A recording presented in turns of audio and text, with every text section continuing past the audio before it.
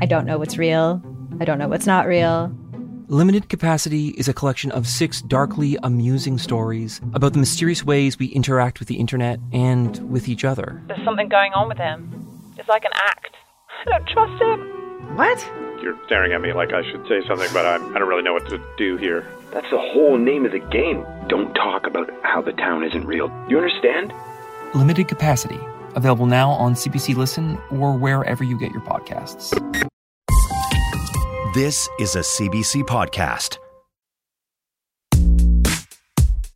Hi, I'm Leah Simone Bowen, and this is Podcast Playlist.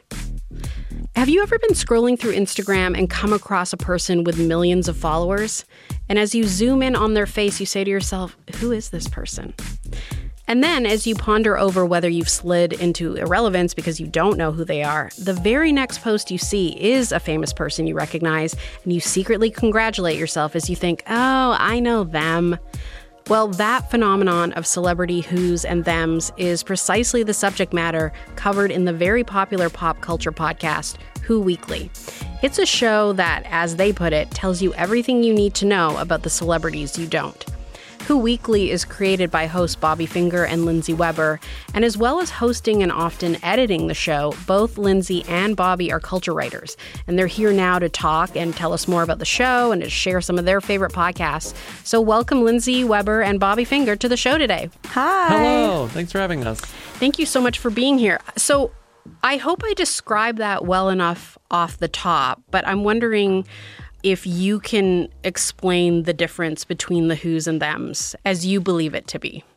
The base level version of this that I think we've been saying since day one is the who's are the people who you see. I mean, when we started it, it was more like on tabloids at the grocery store, but now it's when you're scrolling through your feeds. The who's are the people you see in your feeds everywhere, and you say, who's that? And the thems are the people you see in your feeds, and you just go, oh, them. That's the binary. That's all it is. And obviously, there are like nuances there. Some people are who's to some people are thems to some people and not others. But like, we try to make it as broad as possible on the show. Okay, well, to help illustrate this concept, I prepared a little quiz for you two. Hope that's okay. I know on your show you'll often take lists of celebrities and rank them in order of fame on a who to them scale. So I thought we could do that with some semi-obscure Canadian musicians. Okay, so the list is Shawn Mendes, Tesher, Carly Rae Jepsen, Tate McRae, Paul Anka, Grimes, and Ruth B. I truly don't know who Ruth B is. Bobby, do you? I don't know who Ruth B is either. Bader Ginsburg, no idea. Do you want me to tell? She's like an Instagram singer, TikTok, Perfect. Instagram singer. Perfect. She's the whoiest then. That's perfect. I was afraid you were going to be like, she's one of our greatest Canadian icons. She came up with Celine. I was going to be so upset. So I would say Ruth B is the whoiest. This is a very good mix. Good job. We're really getting on lots of levels here. Like Paul Anka, I'm loving that. That really throws us for a loop because that's a generational who them divide, I would argue. Thank you. Yes. I know who Paul Anka is, but I could not name you a song. Bobby, could you? No, and that's why I'd make him second to lowest. You're putting him below Tate McRae? No. I shouldn't. That he has name recognition, even if I can't name any of the songs. You know why he has name recognition? Because they named their dog Paul Anka on Gilmore Girls, and I think a lot of people will know that. Okay. Well, Tesher, I want to put at second to whoiest because I remember we did an episode about him because he's Jalebi Baby. Good memory. I would say he's second. I would say then Tate him. McRae. Yeah, because I would see then Tesher. Then the problem is right now Tate McRae is trending above Carly Rae Jepsen. So it's a little bit the Rays are neck and neck. Both right, Ray Carly Rae girlies. Carly Rae Jepsen gets the sort of residual attention from Call Me Maybe, but has she ever really had a hit that big again? No. Also, if I don't put Paul Anka above Carly Rae Jepsen, I feel like God will strike me down. You know, like that just doesn't seem right. So we're going Ruth B, Tesher, Tate McRae, and then are we doing Carly Rae Jepsen? Sure. Then maybe Paul Anka. Oh God. Then maybe Paul Anka. Then Grimes. Then Shawn Mendes. Yeah, that's what I'm thinking too. This is tough. That's tough. And Grimes only. I think if you took Elon Musk out of the conversation, I don't think Grimes would be much higher than Ruth B, honestly. Like, Grimes was such a niche artist for so long, and it's Elon Musk that made her notable beyond that very niche genre. Okay. Well, you know what? I think you did a great job on that list, because I'm very surprised that you had name recognition on Paul Anka, frankly. So good job. Hopefully that will help our listeners who might not know your show get a sense of the kinds of people you talk about on Who Weekly. It's not always Paul Anka excitement on Who Weekly. There are others, but I think that will give you a sense. So I also want to just add a clip now so we can listen to a bit of it. This is from one of your call-in episodes where listeners submit their questions. Let's take a listen. Okay, settle this debate between me and my boyfriend. We collectively think Simon and Garfunkel is a them, but definitely Gen Z does not know who they are. And my boyfriend thinks Paul Simon is a them and Art Garfunkel is a who. And I would say singularly they are both who's, and Simon and Garfunkel would also be a who to Gen Z, because I consulted two 16-year-olds, my niece and my 16-year-old coworker, and they did not know who Simon and Garfunkel is. They had never heard of Miss Robinson, and the only song they knew was The Sound of Silence from the movie Trolls. So there you have it. Crunch, crunch. There you have it. There you crunch, have crunch. It. The young people, the teens don't know who Simon and Garfunkel are. Honestly, it's fine. You don't get that. It's Kate Bush. It's Kate Bush and Stranger Things. They're not going to become relevant until they're featured in some sort of other culturally relevant thing, you know? I guess. I'm just like, to us, though, I know. I think you don't know about Art Garfunkel? Paul Simon, them, Simon and Garfunkel, them. I still feel sort of like Art Garfunkel's a who with them name recognition. Well, he's kind of iconically who-y. Like, that's his, like, whole... He's the like, other one. Yeah. His whole demeanor. He was always the other one. He was always mad about it. His name is Art Garfunkel. Sorry. Like, he just wasn't the girl. He wasn't the star. He wasn't the girl. He was mad about it.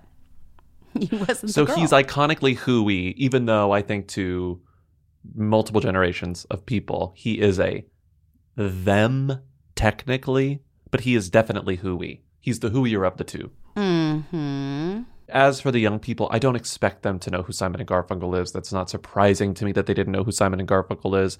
When you said that they only recognized The Sound of Silence because it was in a Trolls movie, I was just like, that's a perfect example of like what culture is when you are that age. You only learn about things when you see them in like the kids movie or the kids show. Right. I'm thinking about like, remember when Pulp Fiction came out? Remember, you know, and all these like old songs became new again. It's like, this keeps happening. Kate Bush running up that hill, Stranger Things. Like, this is just culture. Like, we cannot be shocked that kids don't know who Simon and Garfunkel are. You know what I mean? But maybe they will if some old ass person puts it in a movie that strikes their fancy. Yeah. One of my favorite songs of all time, which imprinted on me as a child, is a song from the 60s, the iconic soul song, Your Love Keeps Lifting Me Higher and Higher, because it was on the Operation Dumbo Drop soundtrack. And I love the Operation Dumbo Drop soundtrack. It was filled with soul songs. Yeah, it had Operation like, Dumbo Your Drop. Love is Lifting Me Higher. It had, it had Hang On, Sloopy, Sloopy, Hang On. You know that song? Hang On, Sloopy, Sloopy, Hang On. Yeah, I know that. Sounds like Snoopy. Remember the Big Chill soundtrack? Everybody was like, oh my God, the Big Chill soundtrack, which had like, you know, Whiter Shade of Pale, the original, not the Annie Lennox. Yeah. Procol Harum. Okay, now we're just like showing off. Hi, Bobby, Lindsey, Timmy. I am currently at the Food and Nutrition Conference and Expo in Denver, FNCE, as it's colloquially called, and the opening speaker was Stedman Graham, Oprah's husband, and it got me thinking, despite being married to like the most famous woman in the world, or who was the most famous person in the world at one point, he's a little hooey.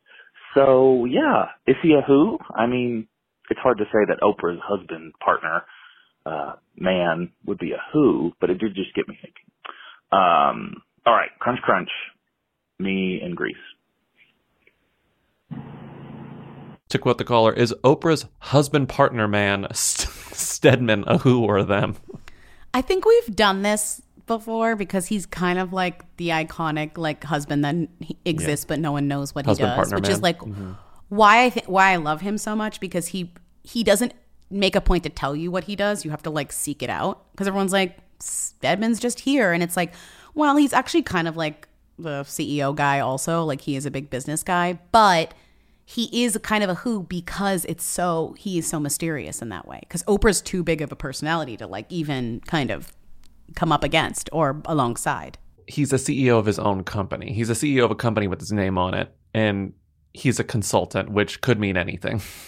I mean, that's what I'm saying. But yeah, he's a who. I don't even think we have to count it down. His art pop could mean anything. His art pop could mean anything. Yeah. Oprah doesn't even know what he does, you know? It's fine. Well, I don't think the thing is, he doesn't have to do anything. That's the thing, right? Like, what does he even have to do? Mm-hmm. You know, we've talked about two speakers in this episode, but one iconic speaker that, I mean, she's quite dark these days, so it's annoying to bring her up. But for a long time, the most iconic celebrity speaker in culture was Caitlyn Jenner. If you'll remember those first seasons of Kardashians, that was Caitlyn's job. Like, Caitlyn was a former Olympian who hadn't actually competed in a long time, but was making good money doing the speaker circuit around the world. And like, that's why Caitlyn was constantly traveling.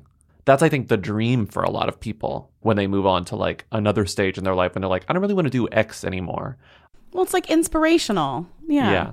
Mm-hmm. Anyway, moving on. Hi, Lindsey, Bobby, Timmy. This is kind of like I guess it's kind of like the call about senators being who's and thems, but is Herbert Hoover a who or a them? I really feel like he's a who. I know he was a president, but I just feel like he's a who. There's that song about him in Annie, like the stage version of Annie, but that's like how I found out about him. I was young, but still, that's how I found out about him. So maybe the fact that there is a song about him in Annie makes him a them. But no, I don't think that's. Yeah, so is Herbert Hoover a who or a them?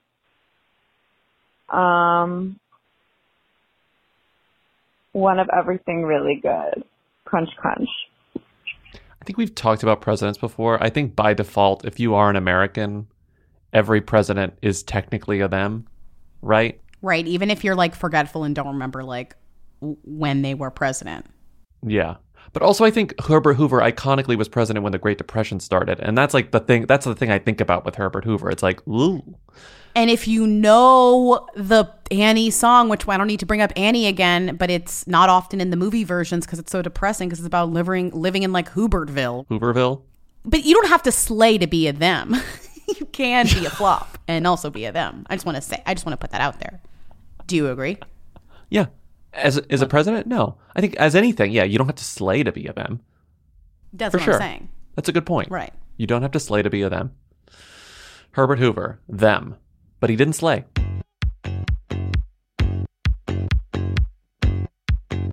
That was a clip from the podcast Who Weekly. It's created and hosted by Lindsey Weber and Bobby Finger, who are joining me today on the show.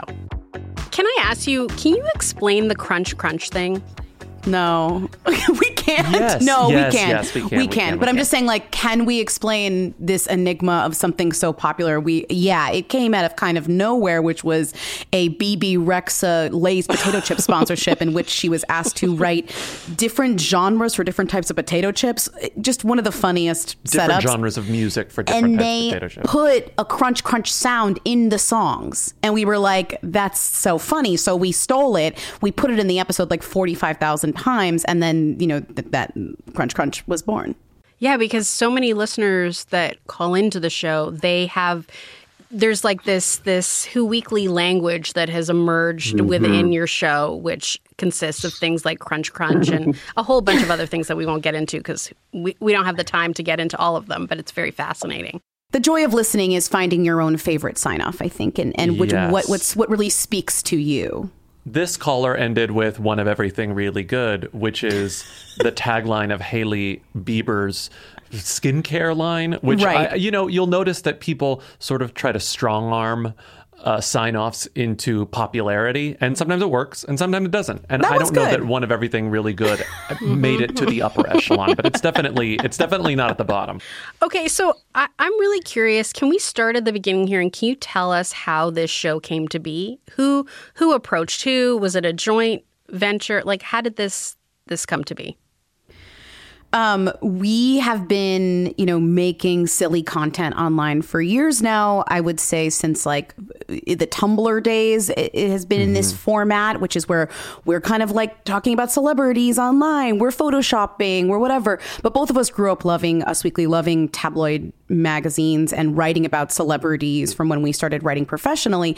Basically, what this was first was a newsletter. It was we started this newsletter. It was mostly like Photoshop gags on celebrity tabloid journalism, which was truly our favorite thing to talk about at that point, apparently.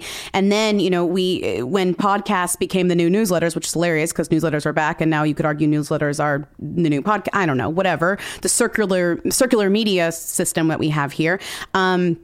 Somebody approached us and said, this could be a fun podcast. And we were like, what's a podcast? I'm kind of kidding, but we really didn't know how to do it. And then we kind of were like, all right, it could be fun. And that's why the first episode of Weekly sounds like garbage, because we literally just like kind of got bad microphones and started talking. And it really just came from our interest in, reading blogs like, oh, no, they didn't, and Delisted, and Pink is the New Blog. I'm trying, Perez Hilton, unfortunately, Lainey Gossip, all these fun places where the humor in them talking about celebrities. And we've lost a lot of that. So I'd say Who Weekly really is us trying to gain it. I'm wondering, there just seem to be a lot more Who's than there used to be. So do you feel like we've witnessed, or we have witnessed already, the end of monoculture? Is there any monoculture to be found out there?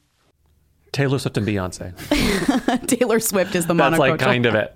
Yeah. And honestly, probably more Taylor Swift. Yeah. Right. But I do feel like we've lost monoculture in a way, but we also have gained the big pockets of celebrity in places that are just not television, which I think people always say monoculture, but they just mean like TV, I think sometimes. Like they just mean like everybody's watching the Super Bowl or something. And it's not that, sure, but people still have tens of thousands of fans out there. It's just we have too many places to look. Sometimes we're not seeing them. But the monoculture, I think the monoculture has been, I guess, air quotes, dead for many years now. I think it's not just television, the death of television as we knew it decades ago, but like the death of the radio. Like everyone's not just listening to the same 4 stations. Just look at people's Spotify Wrapped. They're all over the place. Again, with the exception of like Taylor Swift and Beyonce and Selena Gomez. I just want to assure the listeners that are listening to this on the radio, we still see you and we love you. It's dead for some, but not for all. I'm talking about music. I'm not talking about this network. I'm talking about Mix 96.1 in San Antonio, Texas. Also, podcasts are alive and well. Let's be clear. They're well. But do you think that we're headed for a future where all famous people are Who's? Because there's so many, like you're talking about, there's so many different types of media, so many different places where you can find a Who and a them. Are there going to be no more thems because we just have so many different brackets? I want to say no, because I do think that, like, how everything's like, oh, we're streaming, but now we're bundling again, but now we're streaming. Like cable TV is like kind of coming back around. Everything comes back around. So I kind of do feel like it's not like all Who's from here forward. I think it'll be mostly Who's, but I think if anything, your Renaissance tour and Eras tour plus Barbenheimer proved that like there's still a desire and there's still a joy in sharing something en masse. Like people still really relish that opportunity when it comes around. It may not come around every week like it used to, or like every month. The cycle will be a little slower and the experience will be a little rarer. But I think definitely whose will be the dominant celebrity force. They probably sort of already are. But that doesn't mean that there won't be thems in the mix. I think we still like to all rally around certain people and things. People love the monoculture, as it turns out. We're all so devastated it left us, which is so funny. Everybody's always complaining about where it is. And I think that is such a funny thing. We used to complain, I guess, about it or only having a few things to watch. Now we have so many things to watch. We're like, why won't everybody watch TV with me anymore? You know?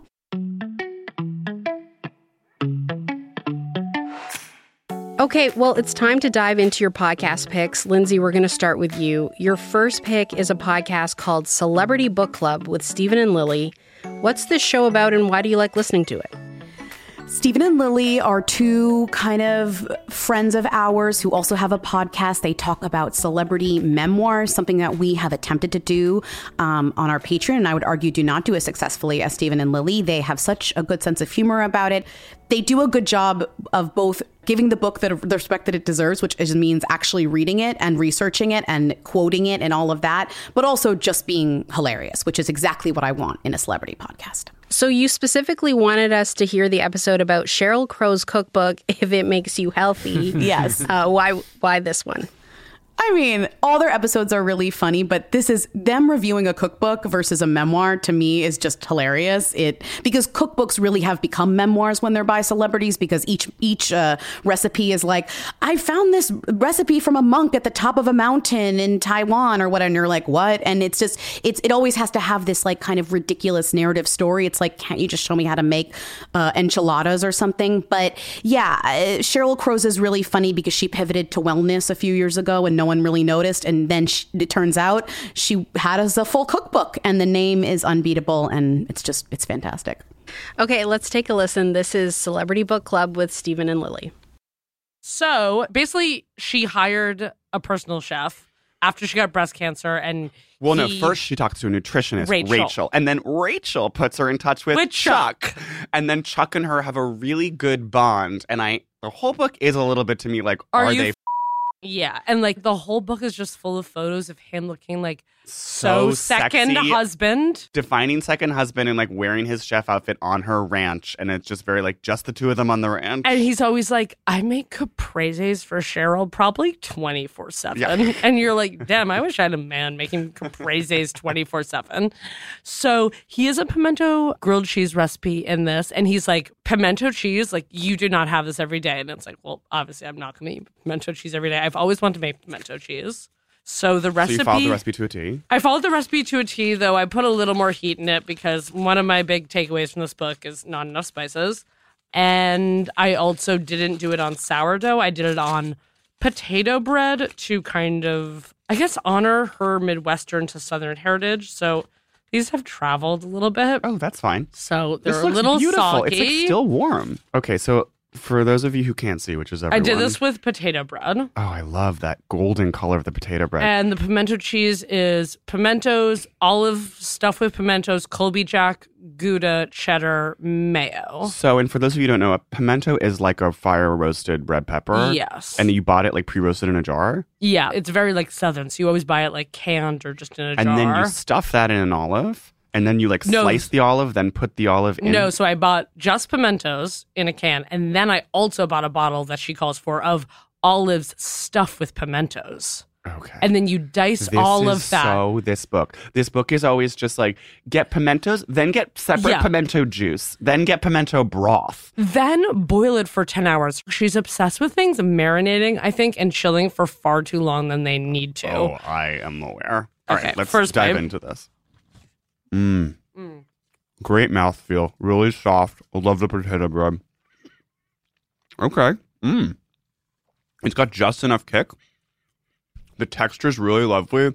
I'm feeling a little bit of that pepper in there, but it's still got the cheese. It feels melty. I mean, this is delicious. Incredibly well balanced. Not too much stuffing. It doesn't feel like it's overloading the bread. It's not spilling out the sides. You got that a real was a nice worry of mine because I was like, there's so much cheese in here. We don't need to like overstuff. You got a nice uneven kind of like crusty char on this golden brown bread here. Somebody knows how to make a sandwich. I will say, my only fear, I was like, I feel like when I've seen pimento dips, they're more creamy. And I think the reason because most pimento cheese dips call for cream cheese. And I'm actually shocked. The olives I'm always really sus about olives mixed with anything else. I love olives like alone, but it's always like they always start to get very weird when you put them with other things. Yeah, no, like olives on pizza or like olives and chicken. Sometimes you're just like, I don't know if I want that. And I was worried about that too, but I was like, I'm following. This is delicious.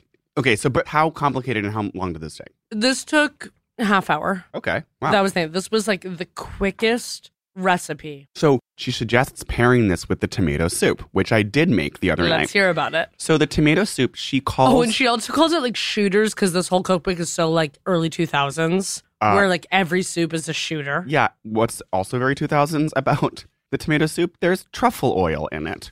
There's truffle oil in half the recipes in this book. Half the then recipes. She has that insane tip where she's just like, hey, y'all, I know truffle oil can be kind of a major expense, you know, in these hard times when you're raising 2 kids and you're a breast cancer survivor.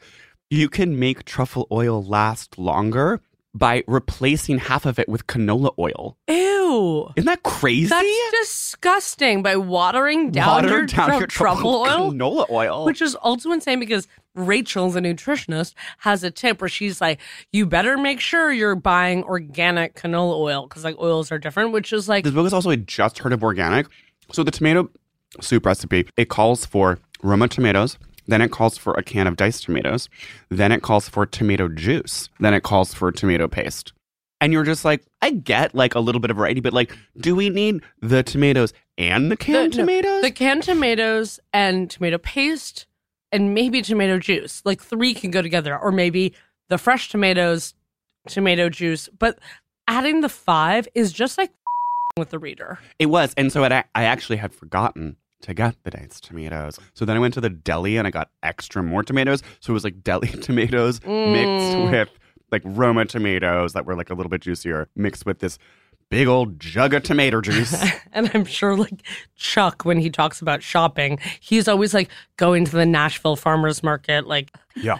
And I imagine they were not imagining deli tomatoes. And as I was buying like some rock hard, like gray deli tomatoes. And as I was buying all my ingredients today at 1 p.m.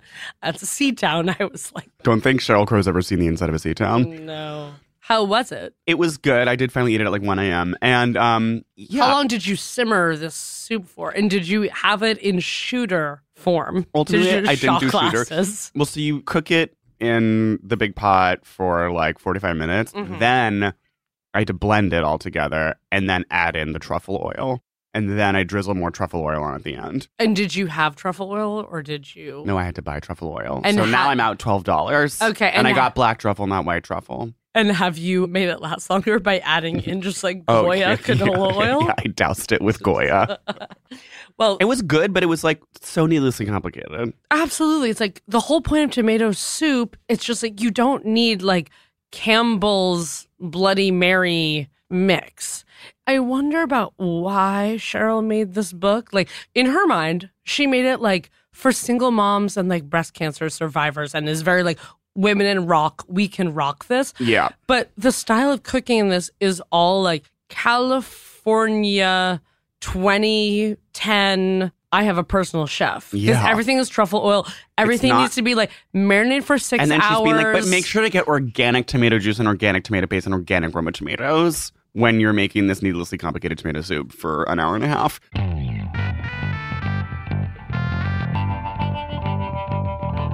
That was a clip from the podcast Celebrity Book Club. It's hosted by Stephen Phillips Horst and Lily Murata. Their team includes Darby Masters and Abu Zafar. Okay, Bobby, you're up. The show you picked is called The Secret History of the Estonia.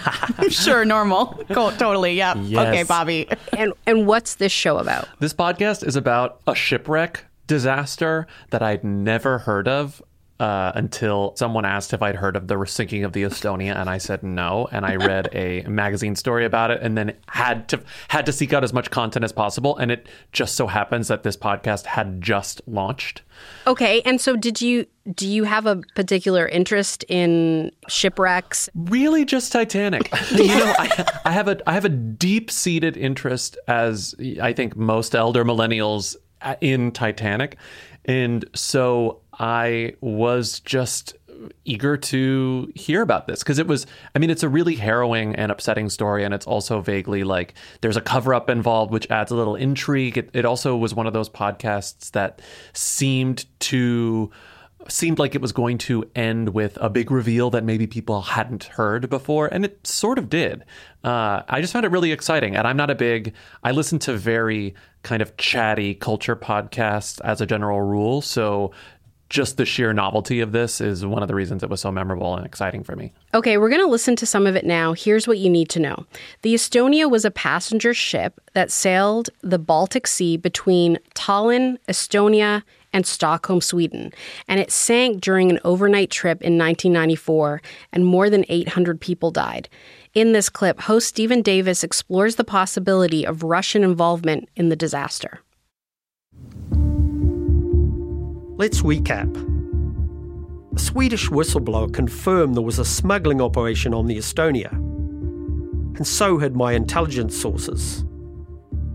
And there was a compelling eyewitness, Sarah, who saw military transports arrive just before the ferry departed that fateful night. Why would someone try to discredit her? To what end? Well, to answer that question, we need to look at the way the Estonia tragedy, like many devastating events where questions are left unanswered, has given rise to crazy conspiracy theories. Some of these theories have been adopted by the extreme right, who use the Estonia to further their anti-establishment deep state rhetoric, or by anti-Semitic groups who see global conspiracies in every corner. But many of the most bizarre theories have originated in Russia. One television report claimed that the Russian-Estonian mafia had placed a limpet mine on the hull, using a miniature submarine, to warn the shipping company that it should pay protection money. There was another story that involved Arab terrorists sinking the Estonia on orders from Russian intelligence officers. Some of these stories reflected the tendency of the Russian media at the time to publish or broadcast wild or conspiratorial theories. But they also have the hallmarks of disinformation, a speciality of Russian intelligence services throughout the Cold War, where fake documents and lies were leaked to journalists to embarrass, confuse, and influence political debate.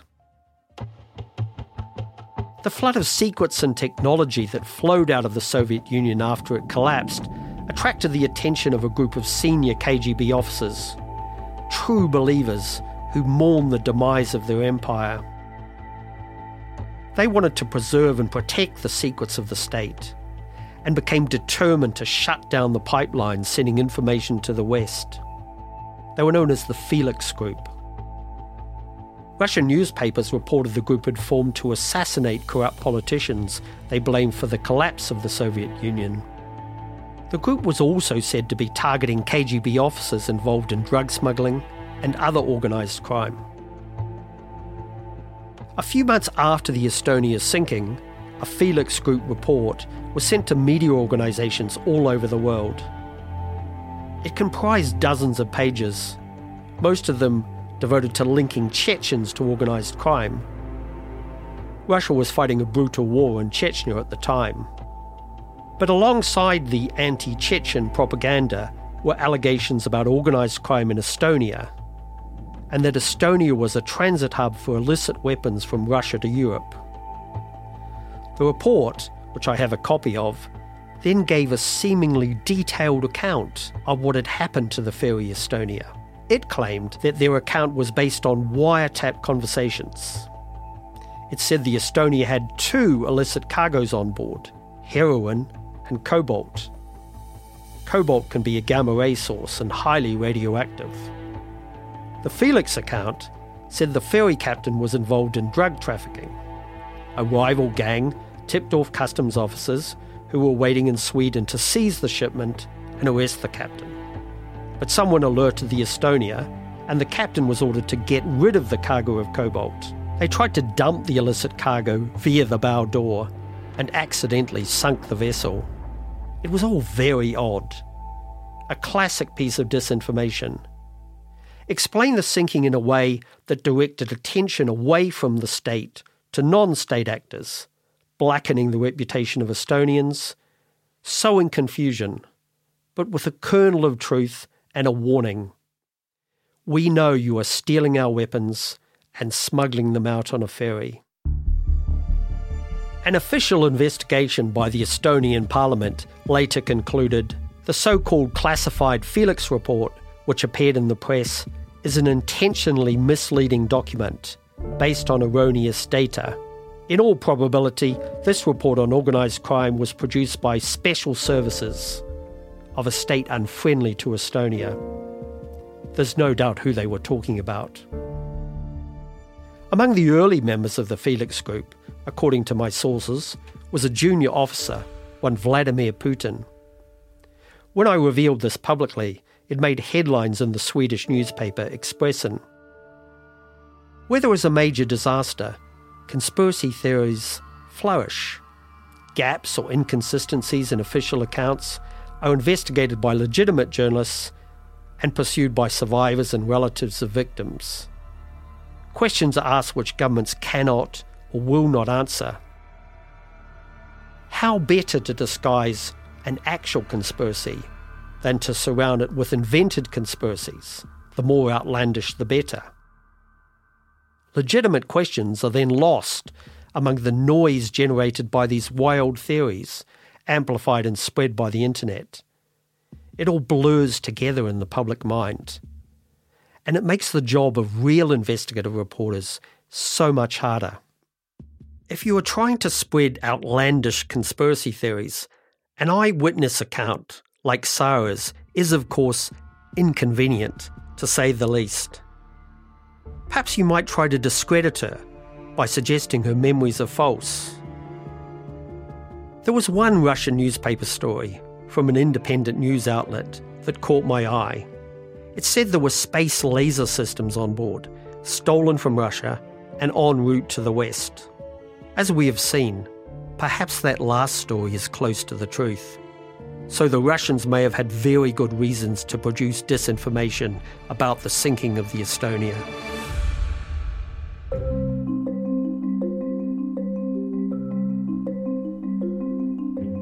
From Crowd Network, that was The Secret History of the Estonia. It's hosted by Stephen Davis. Their team includes Samantha Syke and Rory Oskary.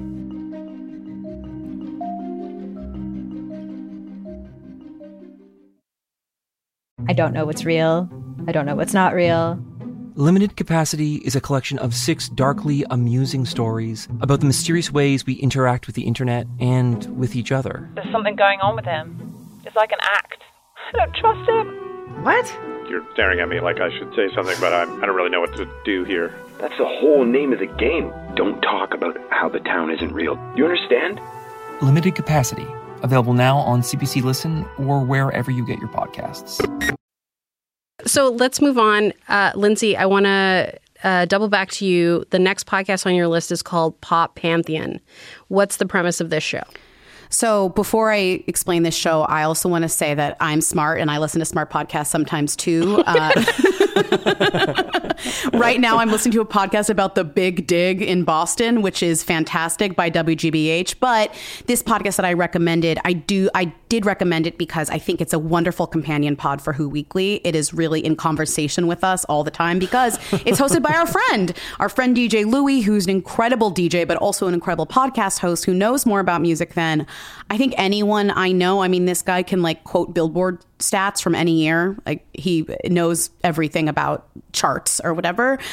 His show Pop Pantheon is great because he, much like Who Weekly, he created this kind of system where pop stars are on different tiers. And in that system, he's able to have these amazing in-depth conversations with really smart people and pop music lovers about different artists and where they fit in the pantheon. And I think it's sometimes silly to rank things or whatever, but sometimes it just creates an amazing conversation. And I think his show does that so well.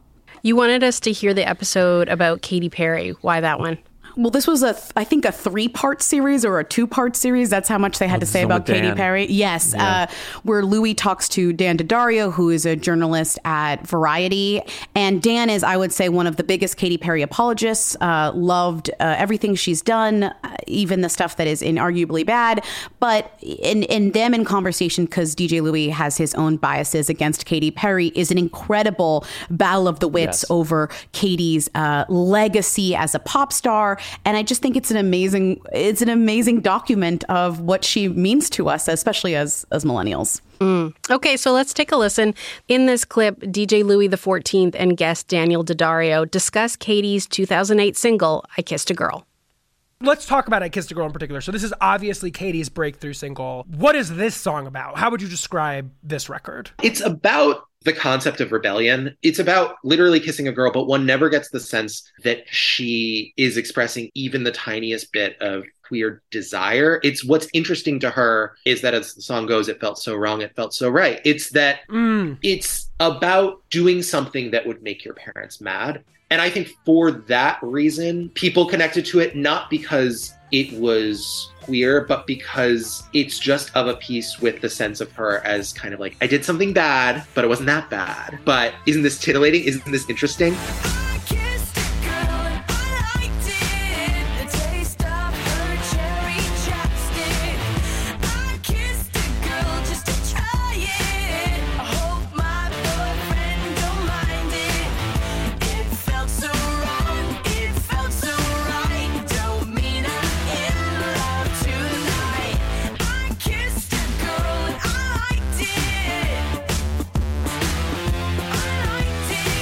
Post Firework, the only time she goes near anything queer is to be affirming and GLAAD Awards level, like positive. An opposite annoyance, honestly. Like, yeah, certainly. But the impulse to kind of wink at the audience and say, we all do something a little bad sometimes, is very much still there. And reminds me of girls that I knew in high school and college who would hook up with other girls to get guys' attention, you know, and that's really what this song is sort of selling to you, which it was a real concept that I think maybe now we have a better understanding of like where that gets awkward culturally for us. But I think your point about this being more garish and flagrantly controversial feeling is now versus then. Like at that point, I remember being like annoyed by the fact that she thought that this was controversial. Like I remember that being my kind of main reaction to this, was kind of just this feeling of, okay, so what, you kissed a girl, like good for you.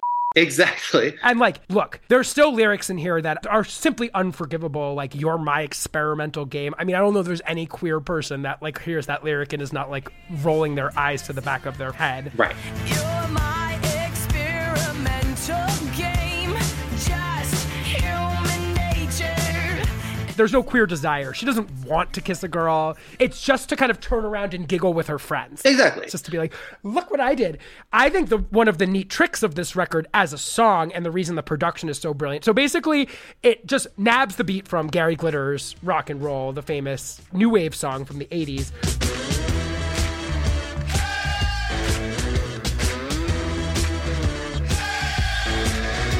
Which was such a clever thing on Max and Luke's part to have a foot in rock and roll. It has a giant guitar part to it that leads the song. The song is definitely has elements of rock and roll in it, but feels as though it is essentially leaving behind the Since You've Been Gone, You in Your Hand sort of just overt pop rock thing. It's a pivot point in that movement, and I think that was also a key to its success. It was providing a way forward for Max and Luke's sound, and thus for the sound of pop radio at that time, that had a foot in the past and a foot in where everything was going. And Katy was providing that linchpin for them. So there's a big storm of things that I think makes this song successful, and it's everything we've been talking about to this point. And I'll say this, she goes for it with gusto. Everything she sinks her teeth into, it's like you believe she's invested. Even if she's not invested in kissing a girl, she's invested in whatever this guy's is, like 150 million %. Like she's like, you don't want me to be a Christian girl, good Christian girl anymore? Like I don't need to be that. I will be this. Yes. And it worked. I mean, this song was a monster. This song was everywhere. Stipulated, I didn't like the song, but my recollection is I was like, oh, this girl's here to stay, at least for an album cycle, because she then spun off multiple more singles that were pretty successful. It would be very easy for a song like this to be a total novelty song, just given the concept, what it's about. It's literally a novelty song. But she wrote it so hard and was like, and I have another thing and another thing. And she was extremely entrepreneurial in this time. She knew it was her moment and she never stopped. It's where that tenacity that kept her moving through all of those adverse situations, getting dropped. What do they say? Like, success is opportunity meets preparation or whatever. Like, that is Katy Perry to a T. Like, she was waiting for that moment. When that moment came, there was nothing that was going to get in her way of like capitalizing on it. She was ready to rumble. Yes. So let's talk about the rest of One of the Boys, which comes out. As we said, I Kissed a Girl is a massive #1 smash. Katy Perry is all of a sudden like part of this new generation of up and coming pop girlies of this moment. Rihanna, Lady Gaga, they're all having like kind of big breakthroughs at this exact same moment. Mm-hmm. Let's talk about the rest of One of the Boys. What is going on musically on the rest of this record? So musically, it kind of sits between her pre-fame era and Teenage Dream in the sense that it's this kind of often uneasy mixture of gestures towards Ashlee Simpson style pop punk that has been very much defanged. I love thinking about Ashlee Simpson as fanged. Yeah, right. A turn of the dial down, yeah. And then these ballads that to me are not her strongest, but that are very openly saccharine and unabashedly cheesy in a way that has always been with her, but I think is most pronounced here.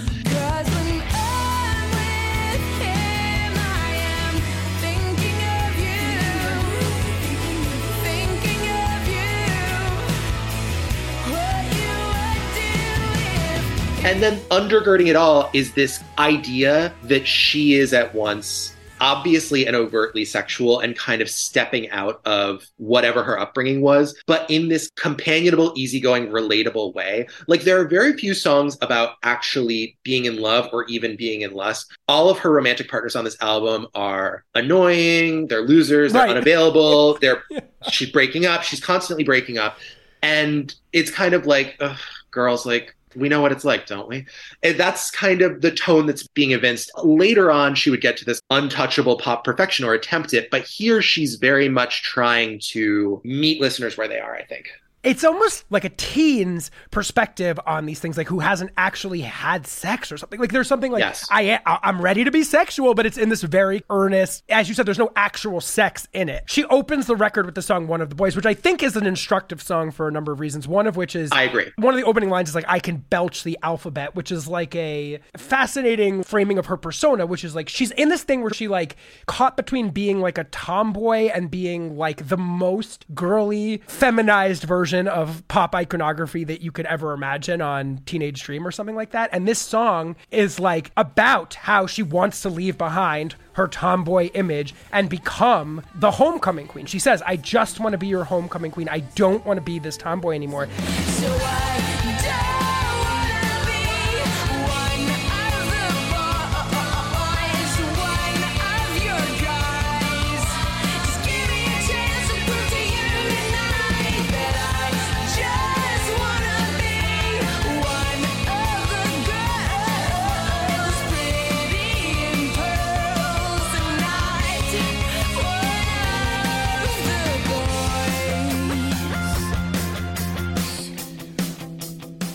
That was a clip from the podcast Pop Pantheon. It's created and hosted by DJ Louis XIV.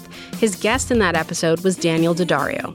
This is Podcast Playlist. I'm Leah Simone Bowen, and today I'm joined by Lindsey Weber and Bobby Finger from Who Weekly. I can hear how passionate they both are. Yeah. And I think that's one of the keys to a good podcast is like the hosts have to be into it. And I mean, we can all attest that we've heard many podcasts where the hosts are not into it anymore. Mm-hmm. Yes. So, Bobby, I'm going to ask you now about the next podcast. It's one of yours. It's called This Had Oscar Buzz. What's this show about? The show it's near and dear to my heart because it also started in a different form. It started as a Tumblr that then transitioned into a podcast. The Tumblr was just meant to highlight movies from Oscar history that were positioned as big awards contenders that never even got a nomination. I don't know, as someone who just like loves the Oscars. Like, I love listening to movie people talk about movies, and especially ones like Joe Reed and Chris Feil, who kind of have that, like Lindsey was saying about DJ Louis, this encyclopedic knowledge of the Academy Awards. And it's just fun to listen to, especially this time of year when award season is really ramping up. You picked their episode about the 2014 movie Pride. Mm-hmm. Why this one? Because I love that movie so much. And Pride is a movie that both Chris and Joe really loved, and you can kind of hear it within the episode. They just love talking about it. And in my opinion, these are the best episodes, when they just love a movie and they've seen it a million times each, and they love talking about all the little particulars of it and, you know, the little things that should have been recognized by the Academy that weren't. Okay, so let's listen to some of it now. The movie Pride is about the true story of an activist group called Lesbians and Gays Support the Miners. They teamed up with a Welsh town in the 1980s during the British miners' strike. Let's take a listen. All right, Chris Feil, 60-second plot description of the 2014 movie Pride starts now. All right, so we're going back 30 years in time to the British miners' strike. Meanwhile, there are LGBTQ activists in the British Isles, working for their own causes. They start a group called Lesbians and Gays Support the Miners, and they are looking for partnership throughout the protests going on in the miners' strike. They strike a relationship with a Welsh town. 30 seconds. And they all become enmeshed and ingrained in each other's and supporting each other's mutual causes. Meanwhile, they develop these close relationships. We discover that certain members are already afflicted with AIDS. One young man, played by George Mackay, is hidden by his family and pulled away from the town, and then he eventually leaves the house. The mining strike ends. They go and show their support for the miners, and that is not forgotten, because during the 1985 Pride Parade, the miners show up to show their support to the queer community, and they're all at the front of the Pride Parade. Boom, 10 seconds over. Solidarity. Well worth it. Solidarity forever. Victory to the miners. Yes.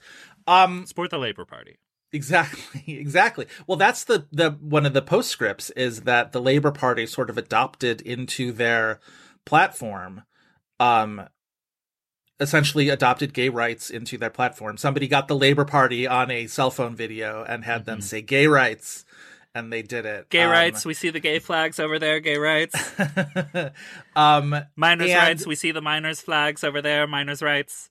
And I think it's one of those things where in this country, in America, for an American watching this movie, in this country that has so sort of successfully eroded labor rights in so many sectors, right? Has so successfully beaten down the prominence of unions, and for people to watch this movie in America and see the success of a labor movement. And by the way, like, the miners' strike in 84 and 85 did not end victoriously for the miners. Thatcher, for all intents and purposes, sort of like got the victory over them. And again, I say this with all due caveats, as like, I am not a scholar of this period. I was a wee little toddler in real life when this was happening. I'm also a dumb American who like doesn't,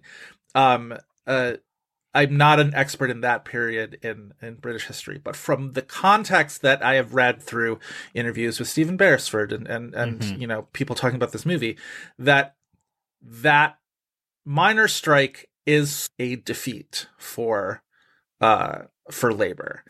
And this movie is a reminder and sort of a little bit of a recapturing of that, in that like there was success that comes out of that, right? A stronger, more unified worker base, right? Worker environment, a labor party that managed to become even more representative of the working people of Great Britain.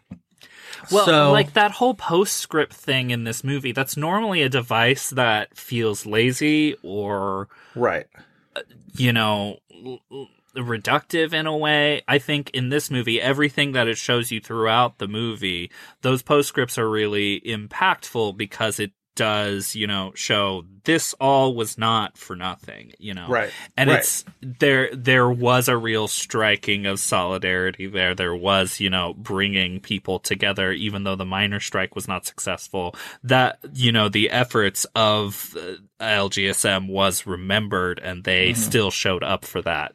Yeah. For queer people. So it's sort of.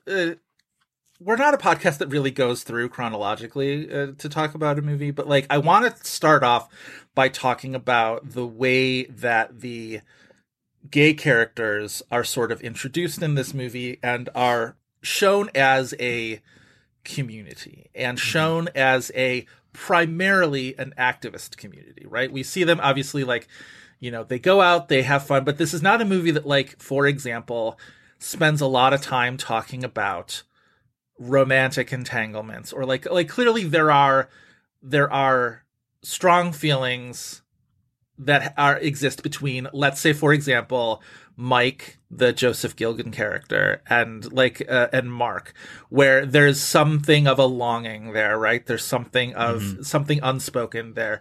We see Joe, the George Mackay character, sort of has his first romantic experience with a guy at the Bronski Beat concert. We see Steph talk about her sort of lovelorn sort of existence, right? And she has all these exes, but and then obviously Jonathan and Gethin are this like longtime committed couple who represent a sort of generation before these younger agitators or whatever.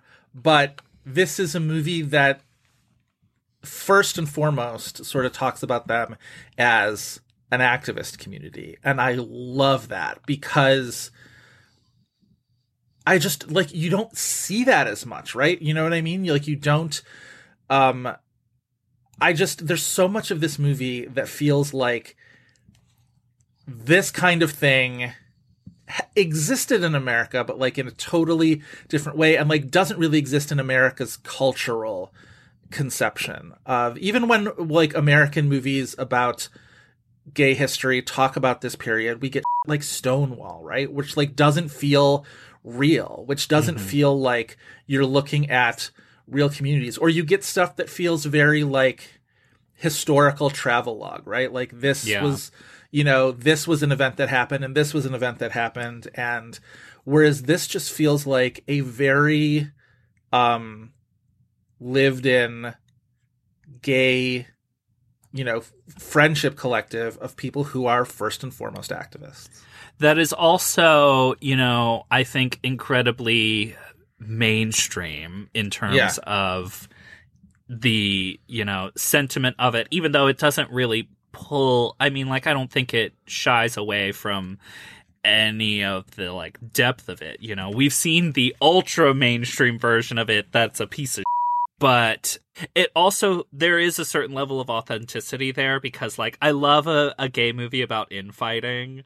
This is like the mainstream BPM in a way, and that like so much of that movie is so like not just about activism obviously, and not just activism of this, or at least an adjacent period, but so much about the process of organizing and infighting being such a part of that. In this movie, obviously, you see the lesbian group that breaks apart and forms their own group because of not being able to have their voices heard within LGSM, even though lesbian people do stay a part of that group. I love a movie about infighting because, like, I feel like you can't. Gay people and queer people are so turned into a monolith in the culture that we are never allowed to really have a presentation very often where it's like, well, we don't all like each other, but we're also not all tearing each other down like monsters either. This movie does that very well. In case it wasn't clear, they're both gay. There's a gay movie. What? Yes. Okay. That was a clip from the podcast. This had Oscar buzz. It's created and hosted by Joe Reed and Chris File. I just want to thank you both for coming on the show today. I've really enjoyed talking to you. I love your show. Thank you. Thank you. Thank you. That was Lindsey Weber and Bobby Finger. They are the creators and hosts of Who Weekly, and it's available wherever you get your podcasts. All the shows you heard today were chosen by Bobby and Lindsey. If you want to know more, we've got links and more info on our website at cbc.ca/podcast playlist. Podcast Playlist is Julian Uzielli and Kelsey Cueva, with technical support from Kira Mahoney. Our senior producer is Kate Evans. Our executive producer is Cecil Fernandez. I'm Leah Simone Bowen. Crunch, crunch.